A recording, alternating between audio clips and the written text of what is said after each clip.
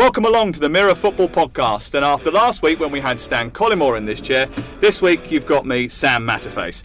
I know, it's a little bit like replacing Nemanja Matic with Danny Drinkwater. Protesting wildly until they require one of Antonio Conte's throat lozenges are Richard Innes, Adrian Kajumba and Mike Waters. This week, with a month to go before Jim White dusts down that yellow tie, we will ask what will actually happen between now and September the 1st. Which members of the management fraternity are dishing out the verbals to their chairman like Phil Jones after a drugs test, and who are taking on the Darren Gibson stance, hiding away in the corner and blaming everybody else. We will also get into who does what and how a deal actually happens, who makes the wheels turn, and how to force through a move if you really want out. It's all on the Mirror Football Podcast, which we hope will last a little bit longer than Ian Cathro. Gentlemen, thank you very much for having me. Nice to see you all. Thank you. So we've got 1 month to go before the window closes. What's going to happen between now and deadline day? Start by telling me the 3 big things that will definitely happen, Mike. Nice easy one to start with. Gylfi Sigurdsson to Everton for a fee of up to £50 million. I would wager Virgil van Dijk will go to Liverpool in the end, despite Liverpool backing out because it's been fingered for tapping up earlier in the summer. And the third thing I expect to happen between now and September the 1st is that John Terry will go bare-chested to applause Aston Villa fans after their first away win of the season, possibly at Hull this weekend. Adrian, he's pretty much taken all of the ones that are definitely going to happen. Yeah. So the tap-ins have gone. What are you going to go for? I'm going to chuck one in here. The Daniel Levy and Spurs to get busy very, very late. That seems to be the kind of word on the ground that Daniel Levy's quite happy to wait and assess what everyone else is doing, both ins and out. He's never usually done that before, has he? No, exactly. But I mean, this year you might have thought that he may have clicked into gear a little bit sooner with what everyone else is doing, but no, nothing's changing. And I think some of the outgoings might be quite interesting at Spurs as well, with Daniel Levy ready to wait and hold on right till the end until everyone starts panicking, and then all of a sudden becomes willing to pay the big fees he's after. They can't afford to lose anyone, can they? They've only got 21 players going into the first Champions League game. No, there's some deadwood there. Players that they'd be willing to offload. Kevin Vima, Sissoko, Nkudu possibly. And, obviously already let a couple go. So there is some room for manoeuvre with that squad. Richard? I'm going to go for the very, very, very big one of Neymar. Increasingly, I think everybody assumed this was kind of pie in the sky, this £197 million move to PSG, but it does increasingly look like this could actually be on the cards, which would be a pretty astonishing turn of events. And I think coming out of that, I think Liverpool fans' panic will just kind of go through the roof. Because they'll be worried about Coutinho. Well, exactly, yeah. I think that seems to be a fairly obvious like for Barcelona. So that could happen. And I think my third one will certainly be the kind of forensic examination of Lukaku versus Morata versus Lacazette on day one. I think if you spend any time on Twitter, I think match day one of the Premier League season will be, he's miscontrolled it, he's played a poor pass, and the waste of money and the various other overreactions we tend to get. Lukaku hasn't looked like a waste of money in pre-season, has he? I mean, he came off the bench against Valerenga with his first touch, scored a goal, and the goal he scored against Man City was sensational, wasn't it? Yeah, he's hit the ground running, Lukaku, which I think any striker, when you go for that big fee, you kind of need to do. Morata, he's only had a couple of games, and I think it's a couple of halves really he's had for Chelsea, and people are already starting to wonder and question him, so that's what you need to do. I'm sorry, I'm going to play the Grinch here. Pre-season friendlies mean nothing. Even the first day of the season, you often get freakish results. I remember Bolton winning, was it 5-0 away at QPR on the opening day of the season? I think Bolton went down that year. They did, yeah. It means nothing. The real stuff kicks in once you get into September, once you've had 4 or 5 games and a pattern begins to emerge about who's going to struggle and who's not. Lest we forget, Hull City won both their opening 2 games in the Premier League last season. It took them another, 23 games, wasn't it, until they won another one? So let's not get carried away. Pre-season friendlies mean they're pretty to look at, and it's nice to see your new signings and what Lukaku looks like in a red shirt and all that, but they mean nothing. I'll tell you what I would say on that is that if these strikers, Lacazette, Lukaku, hadn't been scoring those goals, the way fans are now, you talked about social media already, there's nothing wrong with scoring as they are in pre-season. Absolutely not. That doesn't do anybody any harm, but what I'm saying is it doesn't actually prove anything. Yeah. What does do you harm, though, is if you do have a bad pre-season and you haven't got the numbers in that you necessarily want, and you aren't prepared for when the season starts. And Richard, what's going on with Chelsea? They've got a weaker squad going into this year than they have when they won the league last season. 9 of the 18 that went to Borough on the Monday night before they won the league at West Bromwich Albion are now unavailable to Conte going into the first game of the season. What's happened? It does seem slightly unusual, and I think we've noticed Conte is already kind of moving, trying to sort of apportion blame towards the club, I think, rather than to himself. It's almost as if he can see the writing on the wall. He's been quite open, surprisingly open, I think, about the fact that his resources are looking a little thin. So it'll be interesting to see if any more business is done. Obviously, Chelsea are linked with plenty of players all the time, but how many of these are actually going to transform into real deals? We shall see. Drinkwater or Renato Sanchez? I mean, who would you go afterwards if you were Antonio Conte? I was a bit sort of cheeky about poor old Denny Drinkwater at the top, but he played very well with N'Golo Conte in the season that Leicester won the league. But there's Chelsea fans scratching their heads this morning, going, "We've sold Nathaniel Chalobah and Nemanja Matic, and we're recruiting Danny Drinkwater for 20 million quid. I don't really understand it. Can you explain it? And Loftus-Cheek and Nathan Ake can play as a defensive holding midfielder as well. You're dead right. It doesn't make sense to sell all those players without anybody coming in. And you have the problem which Spurs have had with Kyle Walker when they sell him for 50 million, and then all of a sudden that affects what people are asking for the players you want to buy. They wanted Ricardo Pereira at Porto, but Porto knew what Spurs had got for Kyle Walker, so they said, all right, well, we want 50 million for Pereira.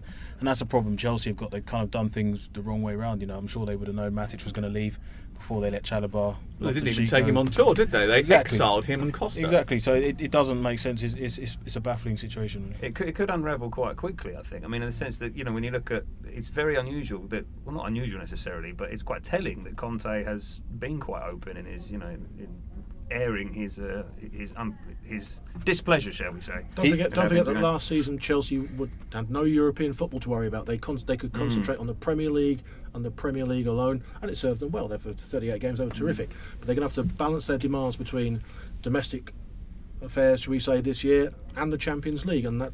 You need numbers and you need bodies. You need a full squad to do that. And last season, I can't understand why they haven't been busier than they have been. Absolutely. And then last season, Chelsea were fortunate with injuries. I mean, I don't think there's any doubt about that. Everyone talks about the number of games.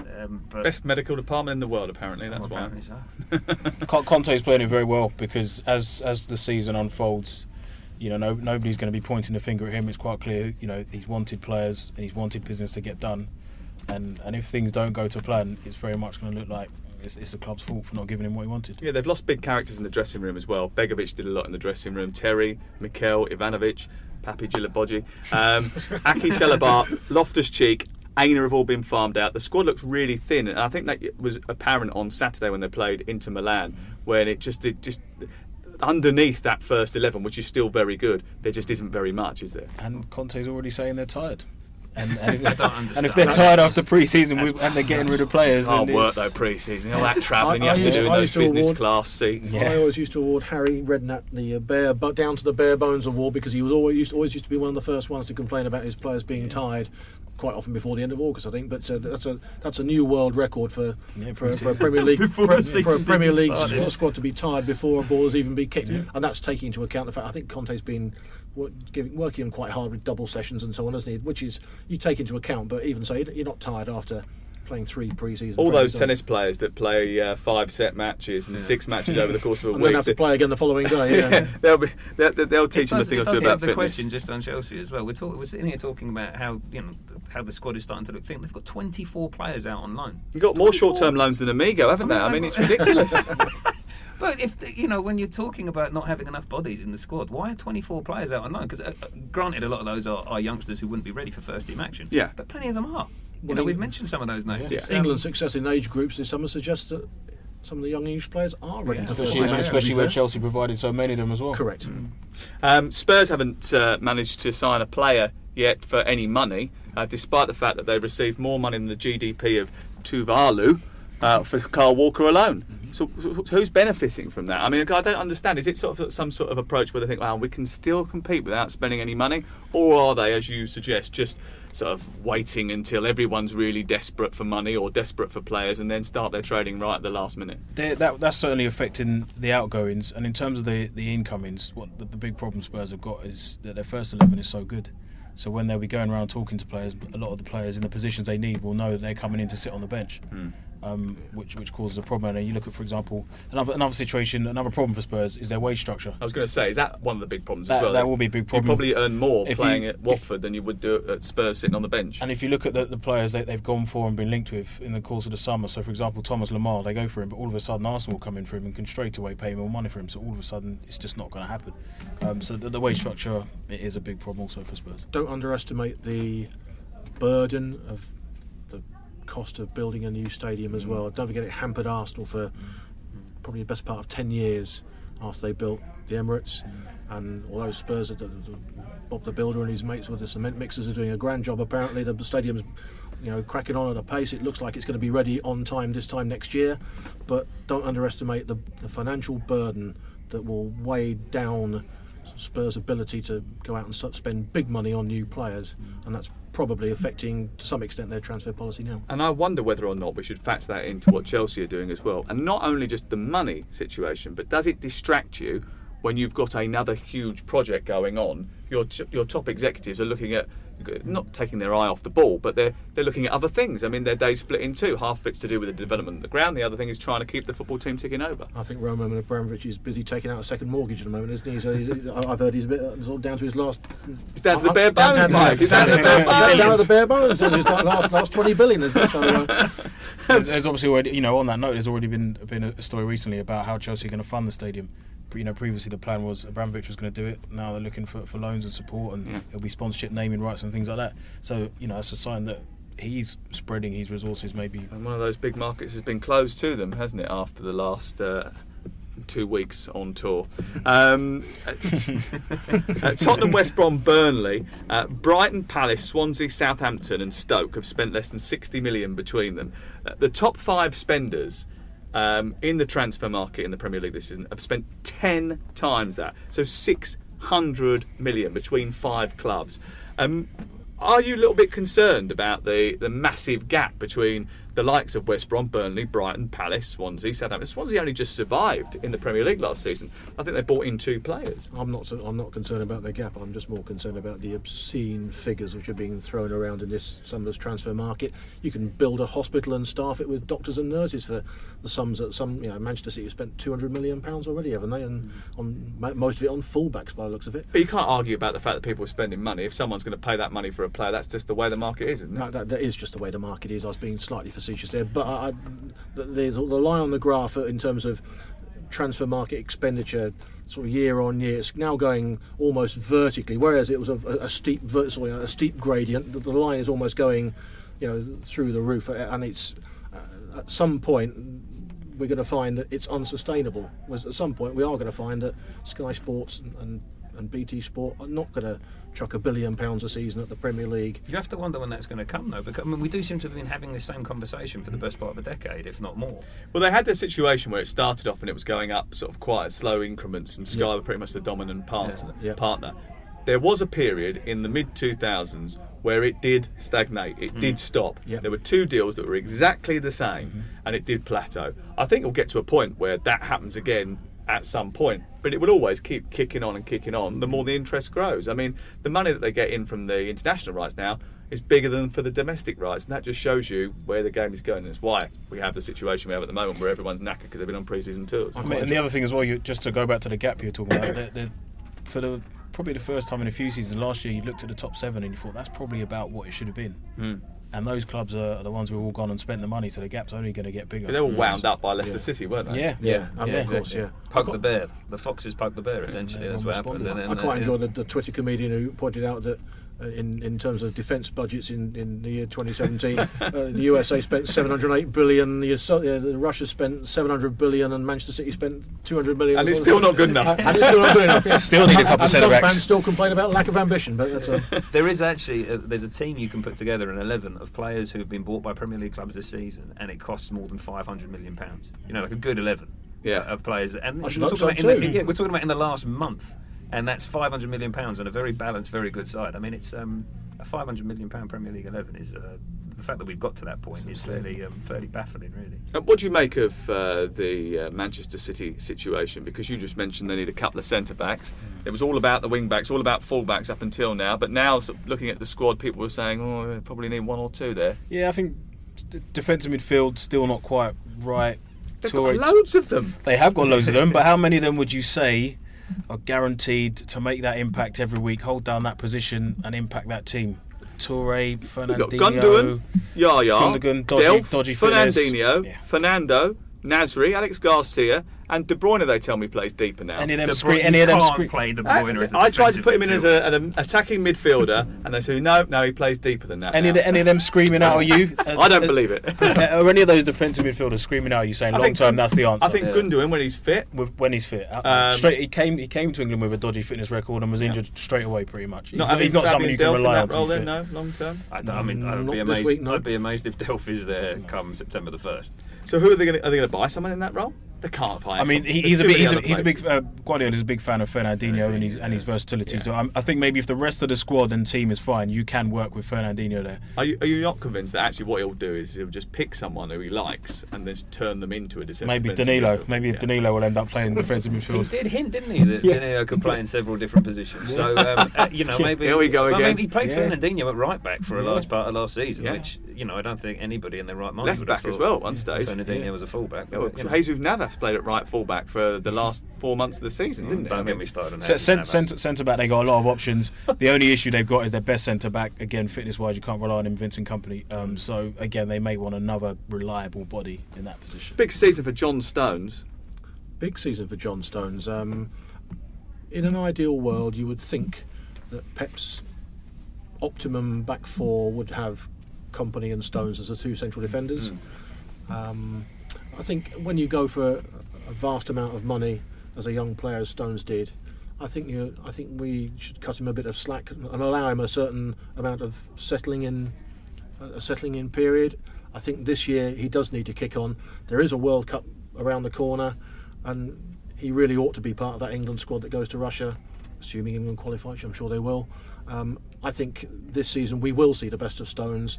I think we will see the best of Man City. I think 19 times out of 20 you'll struggle to get the ball off them for half an hour at a time. I'd personally make Man City my pre-season favourites for the title. I think they will be the team to beat this season. Well, they should be with the squad. And Pep would be the first to admit that they underachieved last season for the rah-rah which accompanied his arrival, and for the style of football they play, and for the possession that he espouses. I think this season they have to be not only the team to beat, but the team to get the ball off. And I think this season, in both cases, that will happen. I think the most telling thing is that I think it's just today. I think Ryan Giggs was talking to Sky Sports, and he's made Man City his title favourites. He said, I think his exact words were something like, "They're the team to beat." Is that mind games from the well, Fergie possibly. score? But if Ryan Giggs is backing Man City, then they must be looking pretty strong. Well, Jose's reconstructing the land of the giants, isn't it? I mean, they're all over 6 foot tall. Poor old Juan Mata, when he gets into that team photo, he's going to look a little bit out of place. We've just done a bit of research, actually, which you can read about on Mirror Football. That might or might not have been the inspiration for this question. But yeah, the Man United, as it stands, they now have the second tallest squad Who's in the tallest? Premier League. Well, West can you Brom. guess? West Brom. There you go. I knew he ruined it straight Look at away. that. Didn't he? Ask Straight. you? No, when Straight, Tony Pulis can play four centre backs across his back four, Absolutely, he's that's only true. going to be. He'd Yeah, play fair 8 point, centre backs. fair He point. could, wouldn't he, Yeah. Tony Pulis? Talk about Tony Pulis for me, because apparently I understand he's a little bit frustrated. He signed one player this season, and he's seen Darren Fletcher go on a free transfer.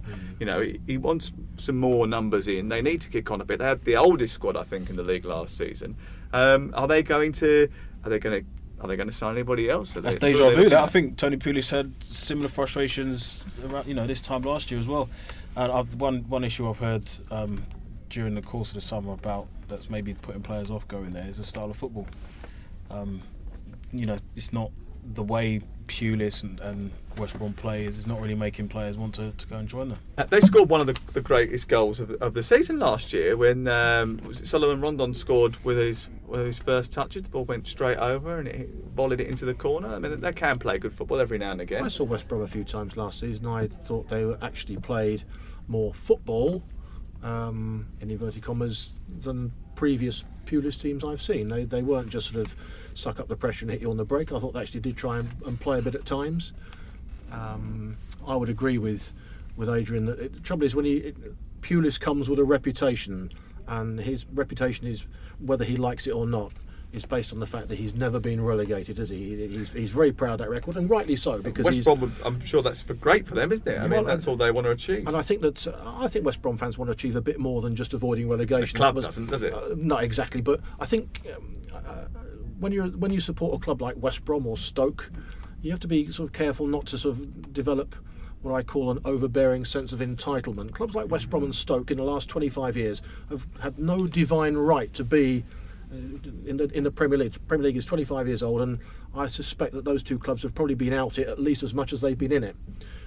So they've got no divine right to be there. So I think you have to cut your cloth in the transfer market when you're at a club like West Brom and Stoke. I think you have to be prepared to accept that first base is 40 points, and anything beyond that is a nice bonus. I think West Brom's problem last season, they got to 40 points very quickly, didn't they? I think they had 40 points in February, and then tailed off quite badly.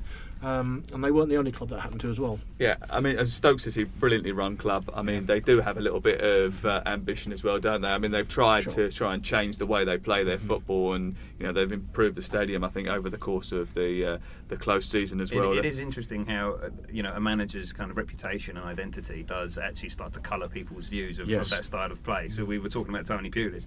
Pep Guardiola, I think, the other day was talking about Ederson and how happy he is with Ederson because of the size of his goal kicks. And he went into some detail about how tactically Pep goes route one, yes. Exactly. He went into some detail. But that was an interesting press how this was going to be so useful and part of his attacking master plan, essentially getting his goalkeeper to hoof it as far as possible up the pitch. I thought he didn't like that. Tony Pulis had said that. I mean, that gets reported and viewed in an entirely different way, doesn't it? Yeah, well, it's route one, or it's just direct, or it's isn't genius. it? Or it's a long pass. It's It's different between going route one or a long pass.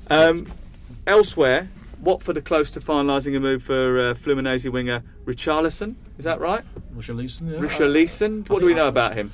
Well, he's 20 years old. He's a Brazil under-20 international. He's quick. And Ajax thought they were in the box seat to get him. Who would have thought 5 years ago, when Watford were owned by a chap called Lawrence Bassini, who I shouldn't really say this, but I'm going to anyway. Will probably be next appearing at Billy Smart Circus somewhere. But who would have thought that Watford would be able to outbid Ajax for a Brazilian winger costing £11 million?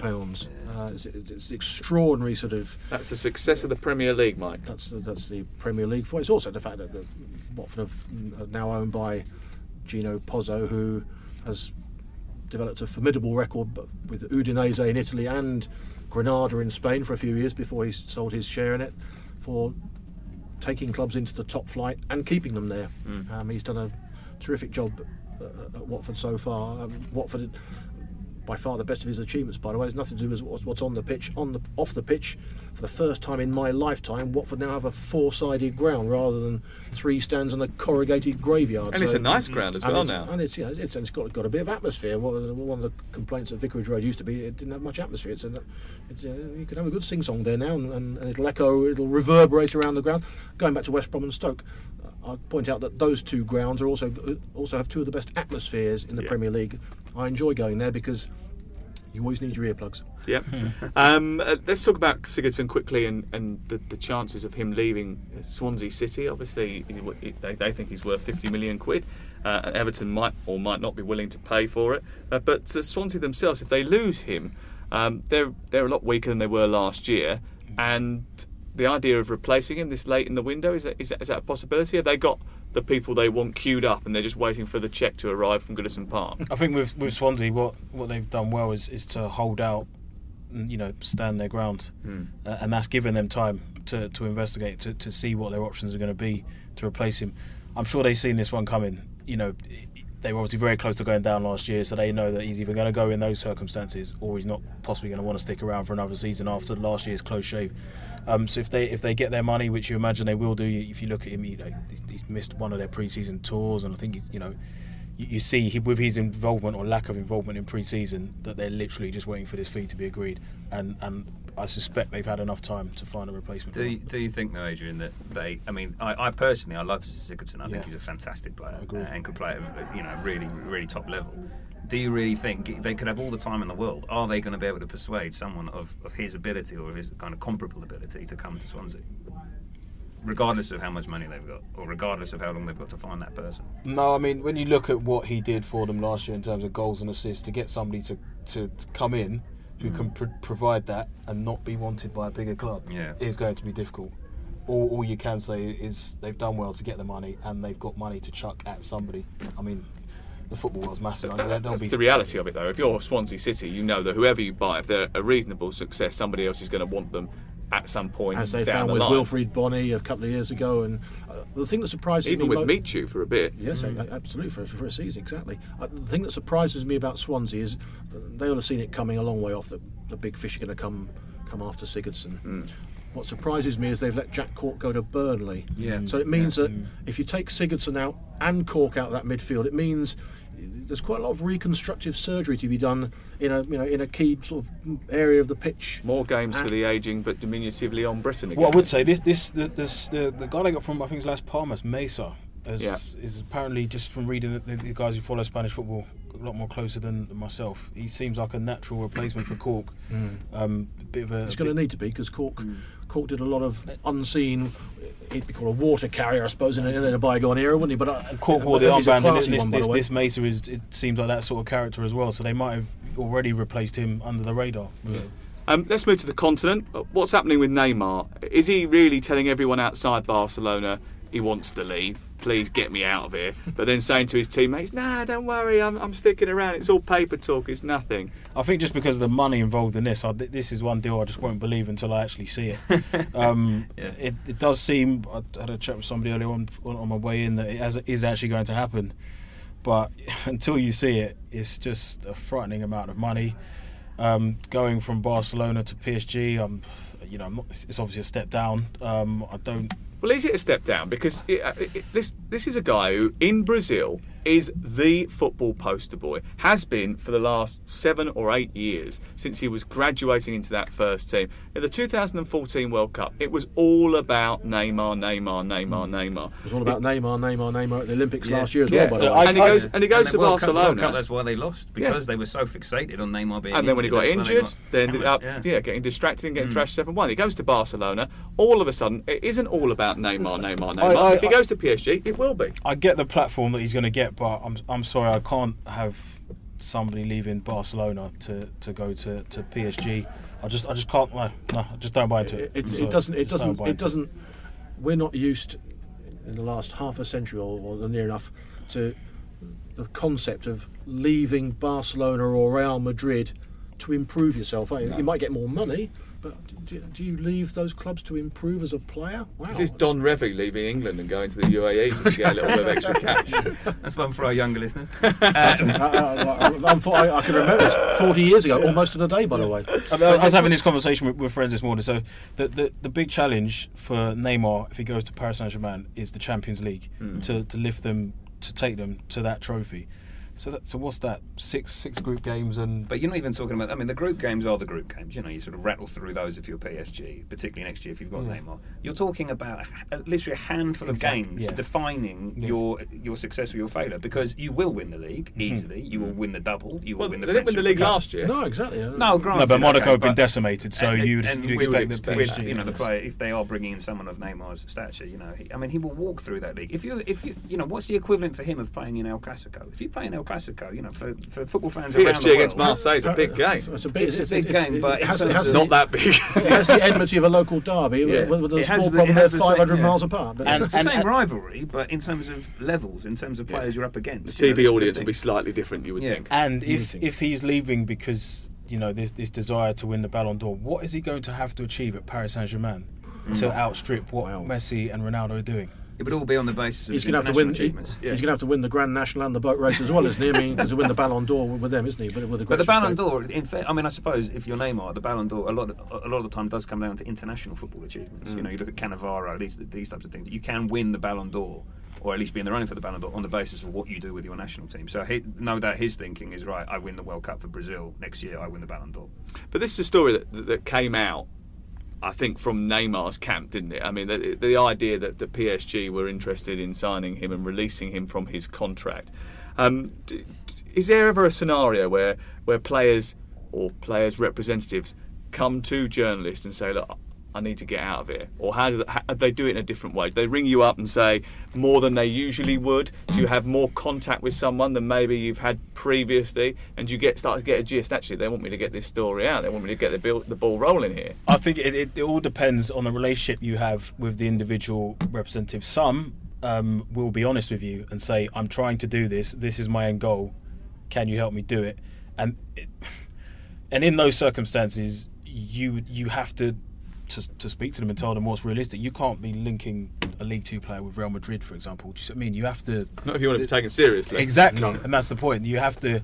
Some representatives and people around footballers do have crazy ideas of what makes sense and what is going to help them achieve what they want. And sometimes it's not possible. You just have to tell them. But it really does depend on the relationship with a person, how much you trust them, and you talk there about if it's somebody who you've not heard from for a long time. Me personally, automatically, I suspect what their motives are. I always find sometimes that when a player really wants to get out somewhere, they become a lot more communicative. And whereas before they might not text you back for 2 or 3 days, now all of a sudden they're picking the phone up. All right, mate, how are you? Oh, you'll never guess what happened at training today. And when I smashed Nelson Semedo. And when things get close. Yeah, and it's very close to being done, you won't hear from them again. No, they won't respond again. Yeah, but it does work like that. I mean, they do try to use the media as much as you might be trying to dig around, trying to find out what's going on. Yeah, and they also become more proactive in their own little world. Robbie Savage, Daily Mirror columnist, happily recounts the story of how he was trying to engineer his move from Birmingham to Blackburn. He has sort of the dream move that we all dream of. He actually went and parked in Birmingham owner David Gold's drive to try and sort of, not to block him in, not to stop him, David Gold, go out and doing the shopping, but just to sort of picket him personally to try and force a move through. Just to get a bit of attention. Yeah, well, that doesn't sound like Sav. But of course, Sav got the move. It happened in the end. Yeah. And players do get their way, don't they? Let's be honest about it. At the end of the day, if a player wants to go somewhere or do something, all they have to do is put a picture on Instagram saying they're sick, and eventually it's going to happen. And Sam, what's the point in keeping an unhappy player who's not going to pull his weight? I was at a club yesterday, and I spoke to one of the guys who works there. He's on quite high up in the hierarchy. Used to be a Premier League footballer himself, and we were talking about the situation at Southampton with Virgil van Dijk, and he was just saying players just know nowadays if they want to get out, they know what to do, and there can be all the posturing that there is from the clubs, but they ultimately know what they have to do to get out. And he will go, won't he? Yeah, and if you're a romantic, it's quite sad to hear in some ways. Why do you need to be a romantic? I mean, no, I'm saying if you are a romantic, you might not like to hear that. But for example, Virgil van Dijk is a very good footballer. He plays for Southampton. With all due respect, they haven't won a trophy since 1976. He wants to go to one of the biggest clubs in the world. Can you really sort of feel a little bit, can you be upset that he wants to do that? Virgil van Dijk signed a 6-year contract last year, so yes, I can. If he commits to a 6-year contract and within 12 months is deciding he wants to kick up a fuss, I can understand why people aren't. That doesn't sit well. It's a two-way street though, Adrian, because clubs dish out these 5- and 6-year contracts almost as an insurance buffer to make sure they can get a huge price for the player if others come in for him quite early in the 5 or 6 year term. So Southampton know now if it's Liverpool or Man United or anybody else comes in for Van Dijk, they're going to get 40, 50, 60 million quid for him, simply because that's probably the lion's share of what he's going to earn during the duration of his contract. And despite the nickname, let's not make out that Southampton are saints. Claude Puel, I think he had a longer contract than just the 1 year, didn't he? He did. And he's not there anymore. So if it works for them, they're quite happy to get rid of someone. Yeah. But if it works the other way, they're complaining about it. I don't think, personally, I know the way that these things work.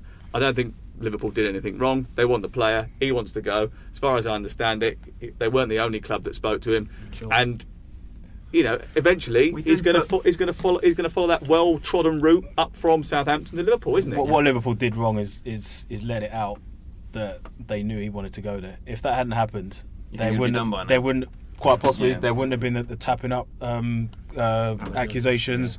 There wouldn't have been the bump up of his price, which Southampton will insist on because they're annoyed at what happened before. So that's possibly the only mistake they've made. I think we do expect a lot of footballers, and we almost put a different set of morals and values on them in comparison to sort of the average punter in the street. I appreciate footballers have very different lives, shall we say, to Mr. Joe Bloggs, the average football supporter. But Virgil van Dijk, he's not grown up at Southampton. He's not been at the club since he was 8 years old. I mean, I sort of agree with you, Sam, that this idea that he's going to have this fierce loyalty towards the club, he's not walking out on them. You know, they are going to get an enormous fee for him. And they'll be all right. They'll still be able to pay their players at the end of the week. Don't get me wrong. I don't think he, as you say, he has no reason to be loyal to them. But I can just understand why people might not be that happy with him signing a 6-year contract and then within 12 months, basically down in tools.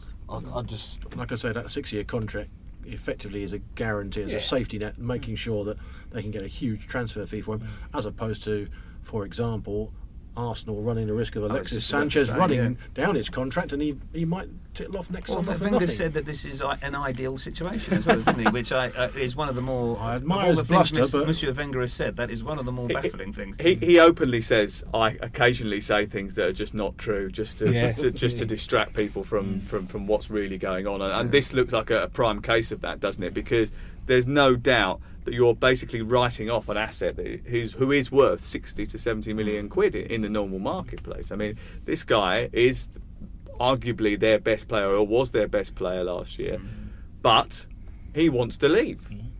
Is he going to? There's a turning point, isn't there, I think, with a lot of Arsenal fans. I mean, obviously, from the online side, we're always monitoring what supporters of different teams are saying. And you can sense this sort of sea change in the way Arsenal supporters are looking at this. I think in May it was, do whatever the hell you have to do, keep hold of Sanchez. And you can just see it turning now. You know what? If he doesn't want to be here, maybe it's time to let go. And you can see it. I don't think there would be the outpouring of outrage. Not that, Arsenal fans aren't all, cool, calm and composed and rational when it comes to their own team. But I think when the time comes that Sanchez does leave, I don't think there'll be the rage that people maybe anticipate. I don't think Arsenal fans would be very happy if Alexis Sanchez leaves and pitches up at Manchester City and knocks in goals that might deny Arsenal the title or a top 4 places. I was thinking more if he went to Paris Saint-Germain or Bayern Munich or Barcelona or something like that, then I'd understand it. But I think one thing that, after the Robin van Persie experience, one thing Arsenal fans cannot stomach is the thought of one of their star players going to a direct rival and the direct rival prospering as a result. But this is a problem of their own making. They have allowed them to get into a situation, Ozil, Oxlade-Chamberlain and Alexis Sanchez, where they've got a year left on their contract. These are big name players that other people are definitely going to want. Repeatedly. And also, that's not the first time, as you say, it's not the first time it's happened. And also, this is a problem of their own making in that they are not in the Champions League. They are not competing for the top honours in the game, and that is not a new thing. It is baffling how they've kept allowing it to happen historically. What you going past 10, 12 years, the number of players that have got into that situation at that last year in the contract and then left is... how many times does it need to happen for you to learn? Well, it's Groundhog Day at Arsenal, isn't it? I mean, it happens on the pitch, it happens in the league table, it happens in the boardroom, it happens in the dugout, it happens in contract negotiations. The same things over and over again. And at some point, it's going to have to change. If they want to get back up to, to the top table, they're really going to have to, make a change at some stage. I think if Arsenal are going to finish top 4 this season, they need Sanchez to be there and firing on all cylinders, because there's no guarantee that Lacazette is going to hit the ground running and is going to bang in 25 goals and be an instant hit. He might need a period of adjustment. But the only thing they've got in their favour is it's a World Cup year, and if they turn around and say to him, well, we're not selling you and we are going to keep you to your contract, they're going to lose a lot of money, but at some stage he's going to have to start playing because he's going to want to be fit for the World Cup, right? See, I wondered that. I had this conversation with somebody last week, and the thing with Sanchez is he's not playing to get into that Chile team. He'll get in it. The only thing he will have to be is fit. He's as you fit. say. He's got to be fit. Yes, but I think even He Sanchez, was on one leg. He'd play for Chile at the World Cup. I think what he would have to do. Sorry, what he wouldn't have to do if he stays at Arsenal is he wouldn't have to give his all, because in terms of the World Cup, because he'll get in that Chile squad. Well, then in which case you have to sell him. Yes, I think so. He wants to go, as you said, and I think it will get towards the end of the window where everybody just realises that the best thing to do is just let it go. How long is it before he posts a picture from Manchester on Instagram with it raining in the background and says, I don't like it here, I want to go somewhere. My dogs don't like it here. With the dogs. It's too cold for my dogs. Well, the Arsenal fans did try, didn't they, with the banner, the tribute to Atom. Is it Atom and Humber, I think, the dog's name? Crikey, he spent far too much time looking at those dogs. Yeah. Well, he loves them. He really does. Keep the does. dogs happy, you keep Alexis happy. That seems to be the theory. Feed the dogs and Alexis will score goals. we started off with a little touch on Philippe Coutinho, and of course this saga may end up running on a little bit longer than the Liverpool fans will hope. Read my lips, Jurgen Klopp said yesterday in the press conference for the Audi Cup. He is not for sale. A lot of people have used that line before and it wasn't true.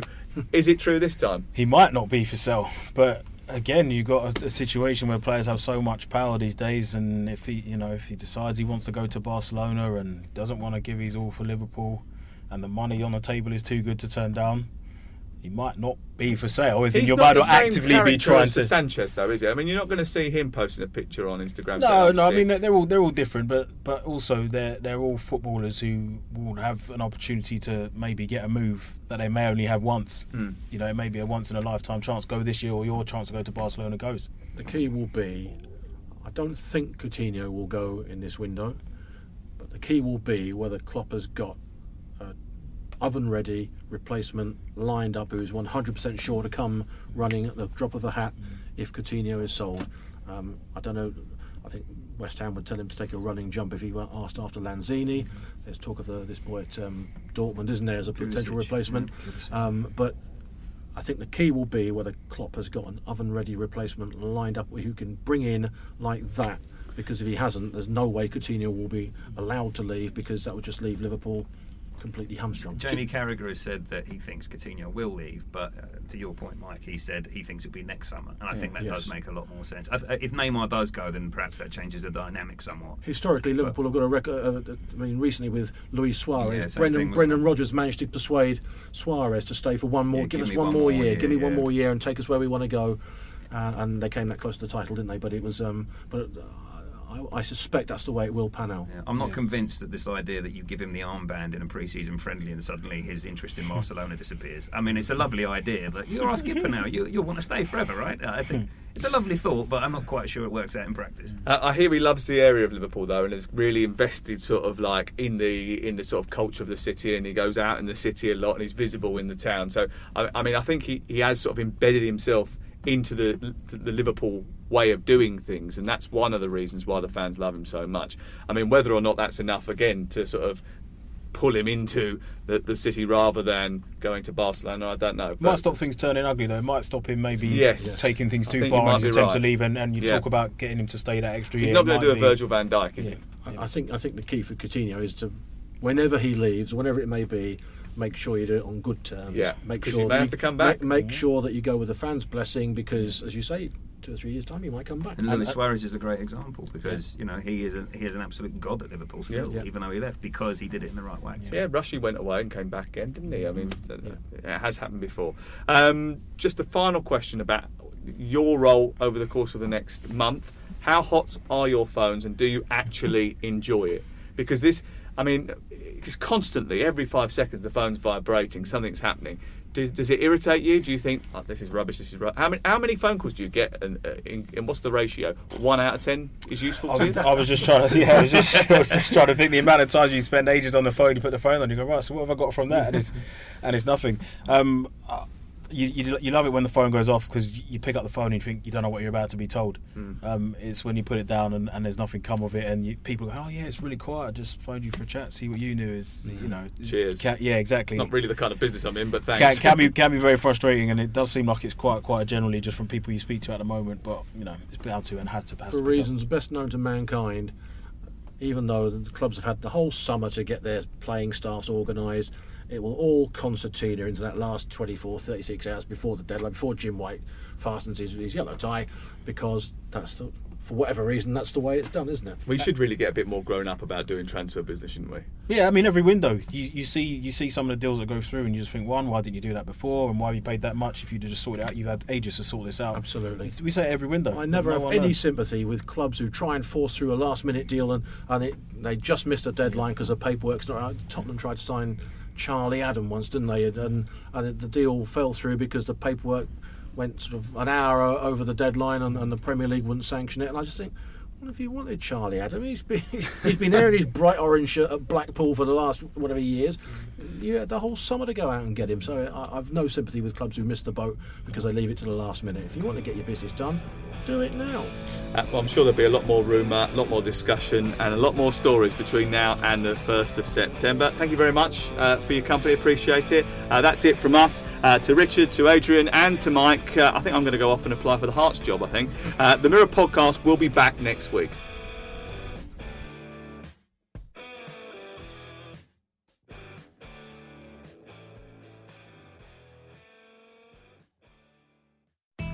Ook bewust bezig zijn met je mobiel?